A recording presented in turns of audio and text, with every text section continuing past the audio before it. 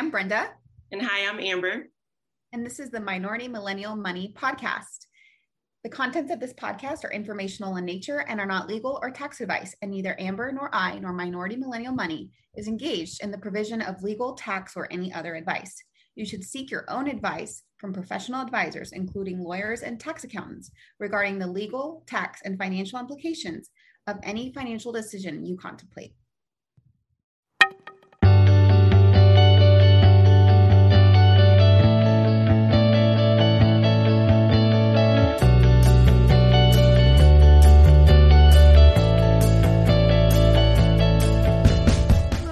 Welcome back to another episode of Minority Millennial Money.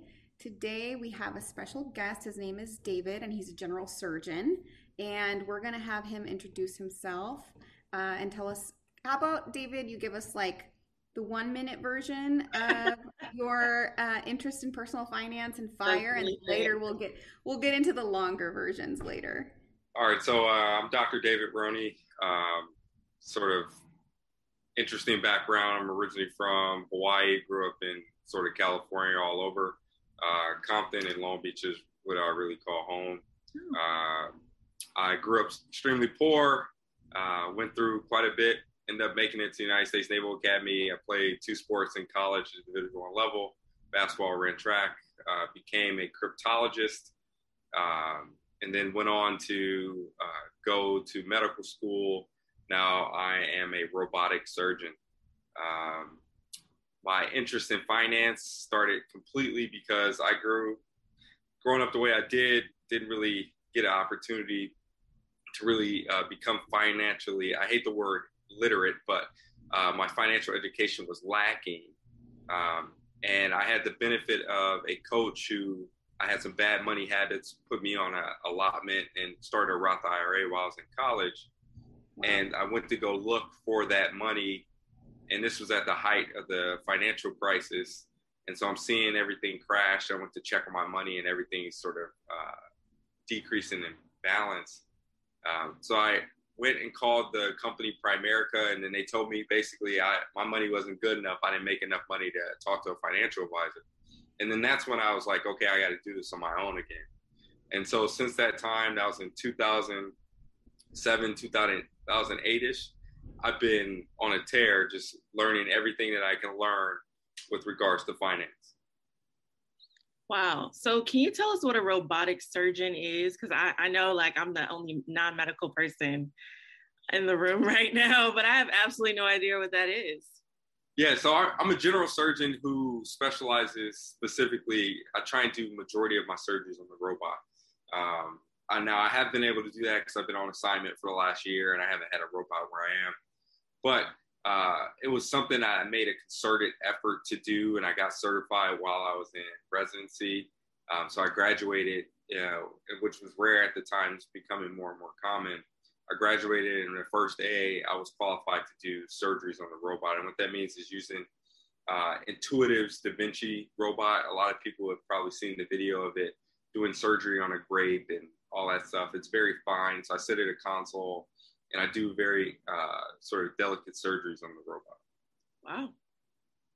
That's awesome. So what inspired you, I guess, to go to medical school? You said that you grew up poor. And so I guess what was the point where you decided that, medical school was the route to get you out of poverty? Well, I actually didn't really think it was an option for me. I kind of fell into it. So I grew up not really thinking that I was smart. I knew I could play basketball and run track and do all the other stuff, but that was like my ticket. And then I got to Naval Academy and I validated some classes, and I ended up in a biology class where it was like me, one other freshman, and everybody else in there is seniors, juniors, sophomores. They're all older than me, right? So then I sat in that class and the teacher's like, hey, what does everybody want to do with their life? And I'm sitting here looking around like, I don't know what I want to do. Just stay quiet. And I'm listening to everybody, and they're like, oh, I'm going to medical school. I'm going to dental school. I'm going this. I'm going that. And I'm looking around like, whoa, I'm a freshman. I'm in the same class with them. Does that mean I can do that? And so I went up after class and asked them, it's like, hey, can I go to medical school? and he gave me a professor's name, Professor Chris Kinter at the Naval Academy. So I showed up to the guy's office, and he was like, yeah, if you want to go to medical school, you can do it. And since that point, it put the bug in my ear, like, oh, well, I can be a doctor. And so, like, I got made fun of a lot for that, right? Because, matter of fact, my nickname in college was Doc, and they were making fun of me, right? That wasn't because they thought I was going to be a doctor. They honestly thought I was lying.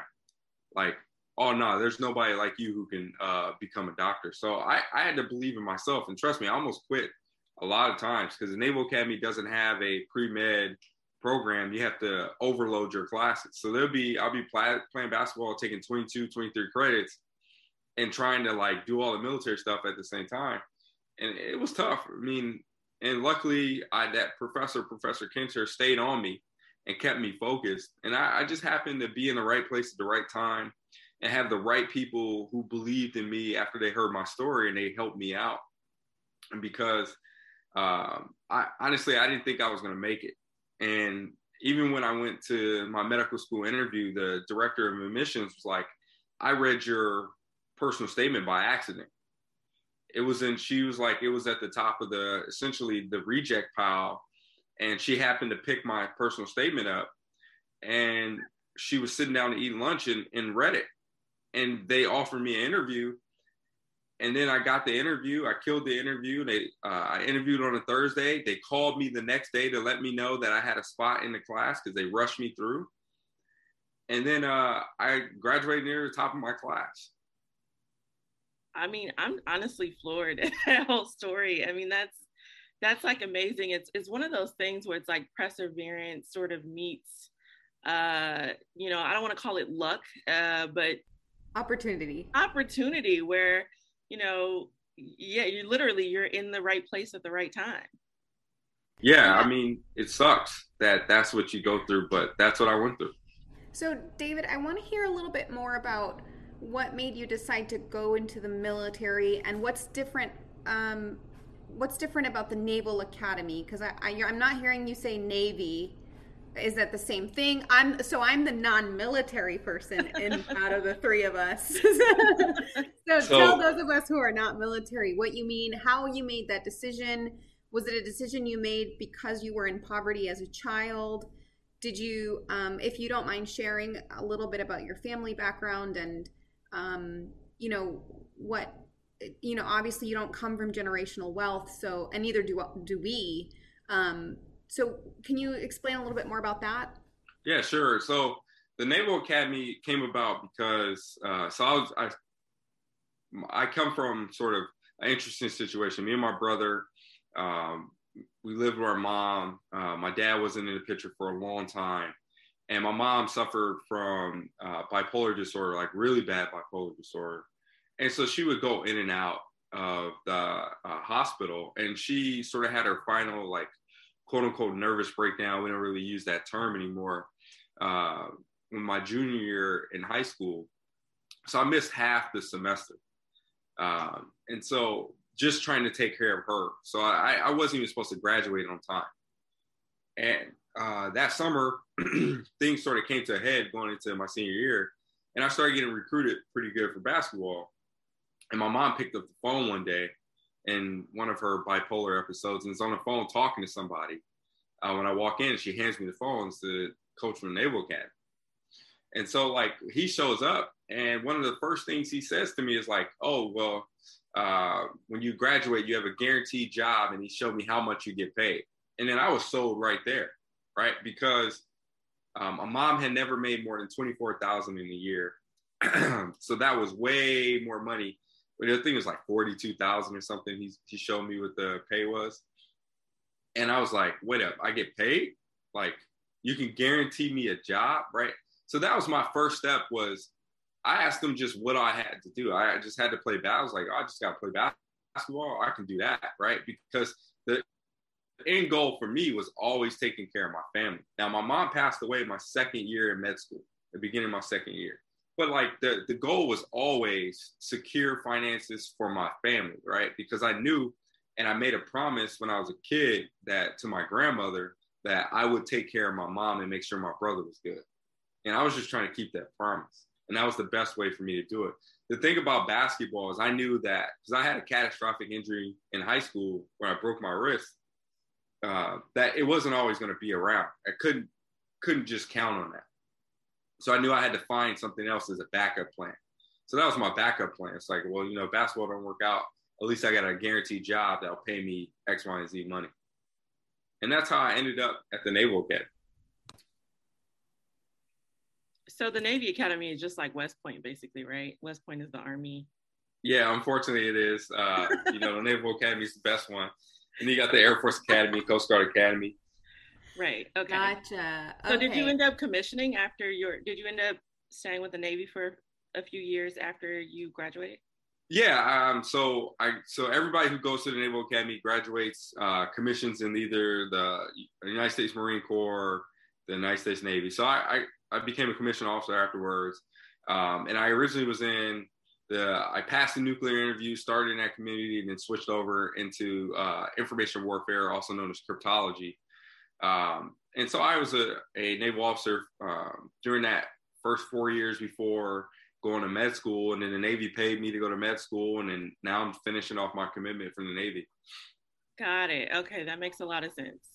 Yeah, I'm glad you mentioned that because when I think of a surgeon, I think of a person who has a lot of debt, especially if you don't come from money, right? So would you say that being in the military was the largest lever in helping you, be on this path towards financial independence without a lot of debt from your career? Because our last episode, we talked to someone who was making six figures without any education. And so now we're talking with someone who's making well over six figures, I'm sure, with a ton of education, right? I'm sure you did your 4 years at the Naval Academy, you worked for the Navy, you went to medical school.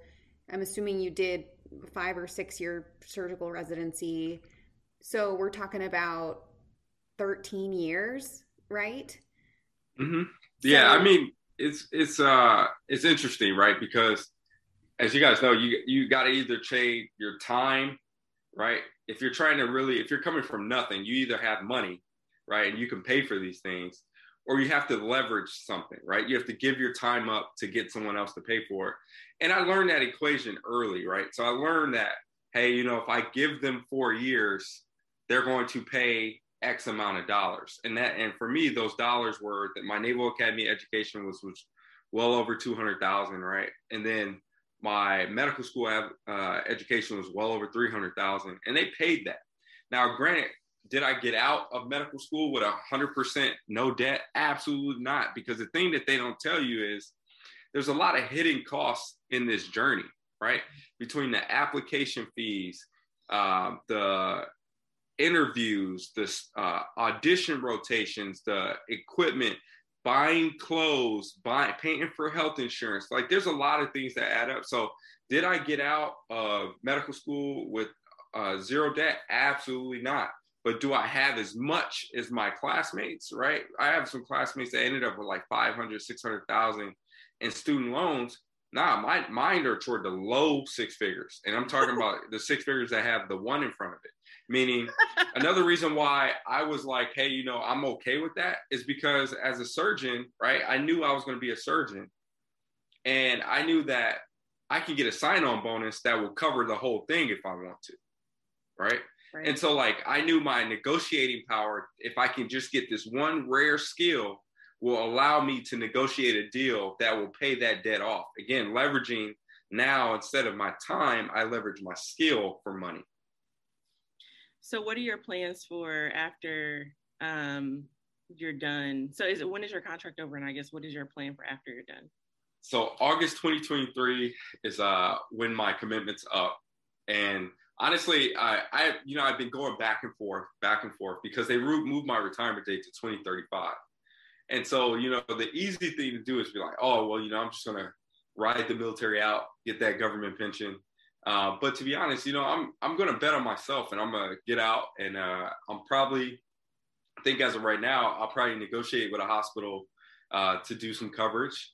And then if it's possible, I mean, I would love to have my own private practice. Now, granted, medicine is sort of shifting away from that private practice model, but I really like the sort of business aspect of things, right? Because the thing about it is, being a surgeon, yeah, I can impact, if I do 500 cases a year, I impact 500 patients. But the thing that I know is, like, the higher I go, my scope of impact actually increases. So my goal eventually is to be CEO of a hospital system somewhere. It's an aggressive goal, but I think I can do it, right? Because the thing is there's not a lot of CEOs that even look like me, that look like us, right? And so I'm just trying to get a voice to those who don't understand what it's like to exist at the bottom. I think that's a great point. And the fact that, you know, and Amber and I have talked about this off the podcast, but I feel like a lot of minority, young people, we have this, and you mentioned this too about wanting to take care of your family, right? We all kind of have that pressure and that sense of duty. And we also feel a sense of duty to our communities. And a lot of us tend to not pursue those big ambitions because we want to, like, serve our community, right? But you are seeing a much bigger picture, which is, I'm not just going to do my 500 cases a year and call it a day. I want to have more influence and be in the positions of power that people that look like me are not usually in. Because for me, for example, like, I teach in nursing programs, and I've had students of color tell me, like, I've noticed you're the only faculty who's not white. Or they email me because they saw my name and they realize I'm Hispanic, and they're like, can you, like, give me some career advice? So speaking of career advice, so your story is unique in the sense that it's yours, but there are lots of young Black men growing up in poverty right now. Right? So if you could meet the 15, 16, even 18-year-old version of you today, what would you say to him? Survive. Just survive. Right? It's just because that's just the reality. Like, the thing that a lot of people don't know is I graduated high school at 17.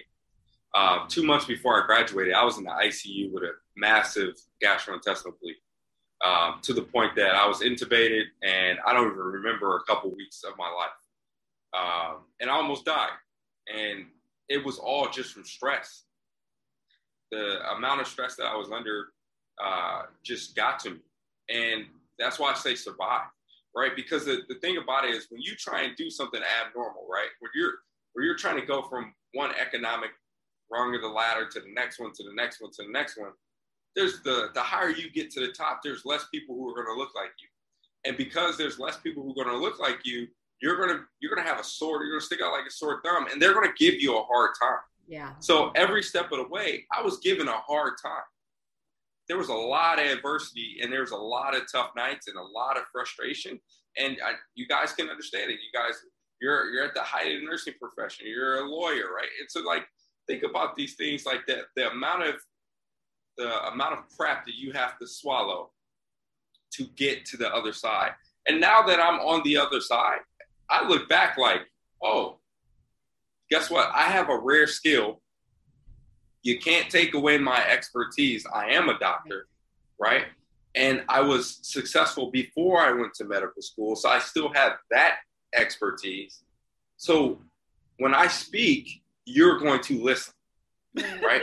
And that's just the reality, right? When I speak, you will listen, because guess what? It was hard. I'm not going to sit back in the corner and be like, well, I made it. I don't have to worry about things. And let me just count my money and take care of my family and make sure they're good. No, that's not what I'm trying to do, right? Do I like being paid as a surgeon? Absolutely. I deserved it. I worked, like you said, 13 years, and I put my time in, right? But at the same time, I see every look that gets given, right? Every time that someone makes a discriminatory remark about a woman, a minority, about how that type of person shouldn't be in a profession. And I speak up every single time, and I have no problem doing it, because guess what? I'm 6'2", and I'm 205 pounds, right? What are you going to say to me, right? Not only that, is like I work my tail off, right? So you can't say that I'm not working hard. I wouldn't have got here without working hard. Right. Nothing was given to me. So I'm not going to be quiet about trying to help other people. I kick down doors and I leave them open so other people can go through it. Right. So right. Go ahead. Go ahead. I was going to say, I saw that you wrote that on Twitter actually earlier today about how minorities are expected to sit down and sit in the corner. And that's so true. I mean, because us with these positions in high positions in these companies or in these hospitals or whatever, it's not like people accept us as they do our white counterparts, right? Like there's adversity within what we're doing every single day. Every single day, people still think we shouldn't have got there. We don't deserve those positions. So it's just a really good point that you made. Yeah, I agree with that. So I want to switch a little bit over to FIRE, and I saw in your blog that you have a post about how you're going to make $20 million. And so tell us a little bit about, obviously you're a man of big ambitions, but what, I don't see you, just like I don't see myself truly leaving the workforce. I don't see you, leaving the workforce and camping full time at age 45 or whatever. So what is your particular version of FIRE and how are you planning to achieve that? I'm not a FIRE advocate. I'm a financial independence advocate, not a retire early advocate. You want to know why? It's because I worked too hard to get here. So why am I going to give that opportunity up to put more money in my grandkids, my great grandkids? Like I'm not giving that up. Now, what I will do. We don't have that luxury, right? We don't have that luxury, right? Because at the end of the day, yeah, I did something abnormal, right? What if no one after me comes and does that for the next generation, right? So I got to take this opportunity to create as much wealth possible to make sure that, guess what? My kids, you know what? They're going to be the kids like, oh, your dad did this and your dad did that. Well, guess what? They get to start, instead of starting 500 yards back, they start 500 yards in front, right? So then they push it forward. And I just want this thing to snowball, right? You hear about the Rockefellers, the these, the that, the Kennedys, and all this stuff. They built that legacy off of someone putting the work in early, right? Knowing my great grandkids may not even understand how hard it was for me. But they're going to have an opportunity to do something that I will never get to do, right? And so for me, FIRE doesn't work. And I keep trying to tell people, like, when you're a minority, why are you stopping, right? Like, just because you made enough money to be like, oh, well, I'm going to keep my expenses low and I'm just going to be content. FIRE to me is like being complacent, right? Yeah. You work too hard to get to where you are. You're not one of these situations where you can afford to go stay in your parents' house the entire time and save money. I hate those posts, right? Because people are like, oh, well, I retired at age 25 and I'm retiring on $80,000 a month. Meanwhile, they don't tell you for the last 7 years, they didn't have any bills because their parents paid their cell phone bill, all the house bills. Right. They paid all the grocery bills and they just stacked their money. I don't have that opportunity, right? Because I have to build wealth and build a family all at the same time. Right. Yeah. That's a good point. And there's nothing wrong, if that's what you want to do. And I think it comes easier to people who perhaps don't have our backgrounds, right? Because we feel like the struggle is here to stay and we're fighting the struggle for our future, for our children and for our children's children. And so I want it to be normal for there to be PhD prepared Hispanic women. I want that to be like not a big deal. Like sometimes I tell people and they're like, I was telling somebody recently that I won a scholarship. So my PhD is paid for and I get paid to do it. And somebody said something like, well, you got that because you're Hispanic. And I was like, even if I did, that's good, but I didn't because I'm highly qualified. I'm very smart, and I earned it. It wasn't like a need, we need a Hispanic person in the program type of thing. I'm sure the diversity and equity office loves it. But anyway, sometimes I struggle to respond to those kinds of things because I'm like, I can't deny that affirmative action is a thing, right? But also, what gives you the right to say that that's the only reason or that's the major reason that I am where I am? That reminds me, my second year of med school, we had so I was notorious for not going to class. What I did is I would go sit in the same spot every day, Monday through Friday, and then a little bit on Sunday in the library, same chair, like so much that people like accuse me of etching my name into the chair, like no one else could sit there, right? But after a test, someone came up to me, one of my classmates came up to me and was like, "What'd you get on the exam?" Because after a while, people start getting competitive. And so I told him, because I always was routinely, I finished these 3-hour exams in roughly about an hour or less, right? And he came up to me and was like, "Oh, there's no way you beat me." And then I showed him my exam. I was like, because I don't really care. It's a test, right? And he was like, "There's no way you're supposed to be beating me. How'd you get this score?" And I just looked at him. I was like, "I worked hard and I walked off." And I used to deal with that crap all the time, right? And it's not the first time it happened. Even at the Naval Academy, I was the guy who would sleep through class and still pass the exam. And one of my instructors, my senior year, told me, "Hey, I know you did well on the final exam, but so-and-so is going to grad school eventually. You're probably never going to grad school, so I'm just going to give him the B and then give you a C." What? Excuse me? Yeah, I mean, that's the stuff I dealt with, right? Because it's ranked, right? The grading, yeah, is that what you're explaining? Yeah, I'm talking about like actual grade in class. Mm-hmm. So he put a C on my transcript because he wanted to make sure my white counterpart mm-hmm. got a chance to go to grad school, because he said there was no way I was ever going to go. Mm-hmm. Now, mind you, I'm a whole doctor now, right? Despite his a whole doctor now, right? I'm a whole surgeon despite his issue, right? But that's just my thing. Like that's the reason, like that blood, sweat, and tears that you put in to get to where you are, it matters, right? This is the payoff for that. Now, granted, we all have our own financial goals. We all have things that we want to do. The thing that I really want to do, I want a PhD in applied physics, but I can't get there. I can't even think about that until I hit a certain number and I can snowball this thing. Mm-hmm. Once I do that, then I'm done with that, right? That's on its own. That'll work. And then I can do what I really want to do, right? Because I know that PhD is not going to make me any money. It's more intellectual curiosity for me, right? And that's the choices that you got to make. When you come from means, you can make I just want to chase my passion, right? Yeah. I'm passionate for helping people. And I just happen to be a surgeon, which is a high paying thing. But like, surgery is a skill that I have. It doesn't define who I am.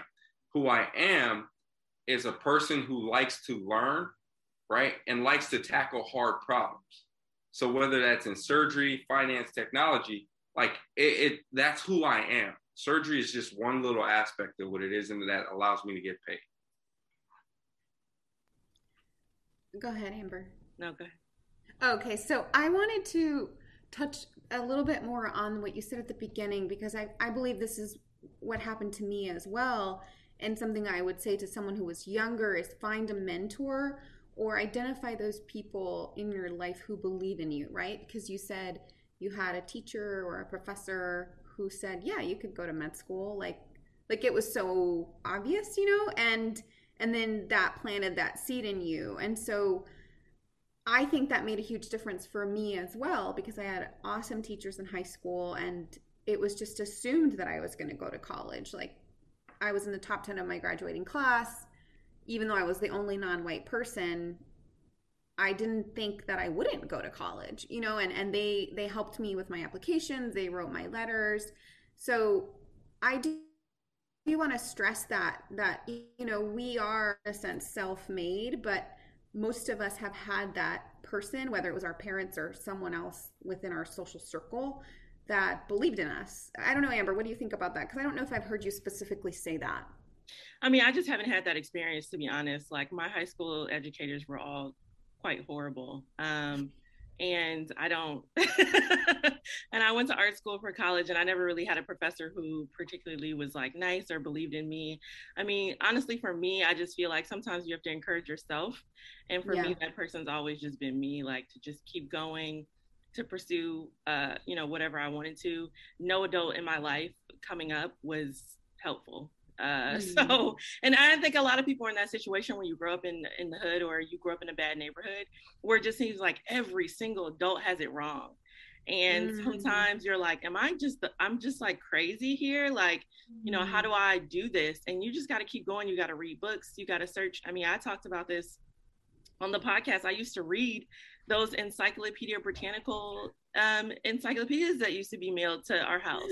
I definitely had that set too. Yeah, so me and my brother used to read those too, especially because we lived in Compton during the Rodney King riots, and it was like martial law, so you couldn't really go outside. Yep. And so my grandmother, Finger Hut, bought those Encyclopedia Britannicas, and I would just sit back there devouring information, right? But like, same thing as Amber, like I personally, the people who came along and sort of course corrected me were by accident, not by design, by complete accident.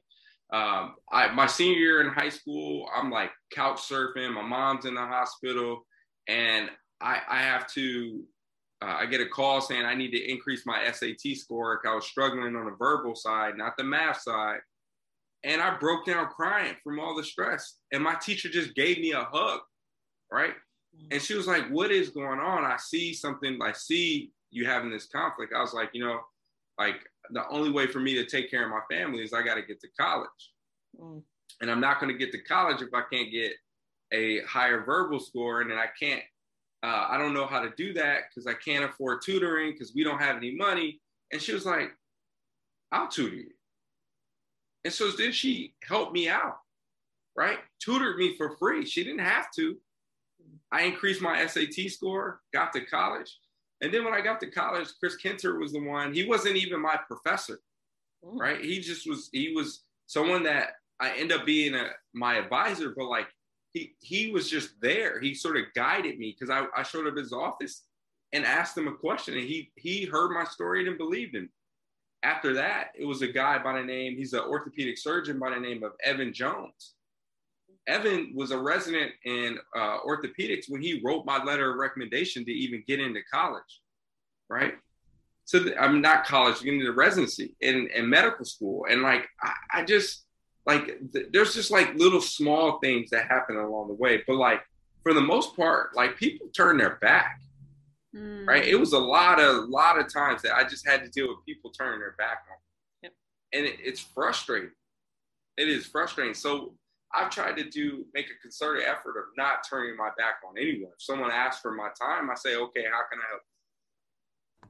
Right. And that's kind of the attitude we're trying to have with this podcast, right? It's like, this is the information we've accumulated over the years, and we are in positions now where we want to share this and make this not so mysterious, or like it's not impossible. You just have to want it. And like you said, you have to put in the work. And I think that's the key, right? That's the big secret. Like, there are no secrets. You just work hard for it, and you overcome all the obstacles, and you don't let it get to you when you get the comments, or when you're not supported, or when someone else is chosen over you, even though you're more qualified. I mean, absolutely. I really like what you said about not pursuing your passion, because I think that's something that me and Brenda have talked about, because I think minorities sometimes fall into this trap of pursuing, sociology or psychology or something because they come from bad neighborhoods and they want to understand, sociology, and then they get these degrees that don't produce an income, frankly, or don't produce a good enough income. And so I guess, do you have any more words on that? Absolutely. Like, you got to remember on everything you do, there is like, you got to put a price tag to it. right? So like, if you know a 4-year degree costs X amount of dollars, you got to figure out how you're going to pay for that. And if you know you got to pay for 20% of that, okay, that's the number you got to go with. So then on the back end, you're going to be like, well, what is my prospects in that field? If it turns out that the only thing I can do with this degree is go to grad school, well, what am I going to do in grad school that's going to give me a degree that's going to pay me back, right? Because you're robbing from your future self when you pay for tuition, right? That's money that your future self can get. Because the reality is, if you truly wanted them, if money was the only thing you're after, there are ways to do that you never have to go to college. You can make a great living being a plumber, a carpenter, electrician, right? There are careers that you can get if you don't even want to be a BSN, you can be an RN straight out of community college. You can do so many things that will provide income and provide a good income at a little bit of cost, right? Everything, we have to run our life essentially on paper. It has to look like a business, right? That tuition is your overhead, right? That's part of the overall business plan of how you're going to approach life. And that's the way I think about it, right? The degrees that I've pursued have always been with the greater goal in mind. My undergraduate degree is in applied mathematics, right? Applied math lets me go into anything I want to go into, right? So it kept my options open. I've always been about keeping my options open and not closing doors. And so I think that's very important to talk about when you think about, hey, I'm going to go get this criminology degree. Okay, what are you going to do with a criminology degree? Are you going to law school, right? Oh, no, I'm not going to law school. I want to be a police officer. Okay, you don't need a criminology degree to be a police officer. That's just a reality. That's just expensive paper, right? That's just a reality. Or communication studies.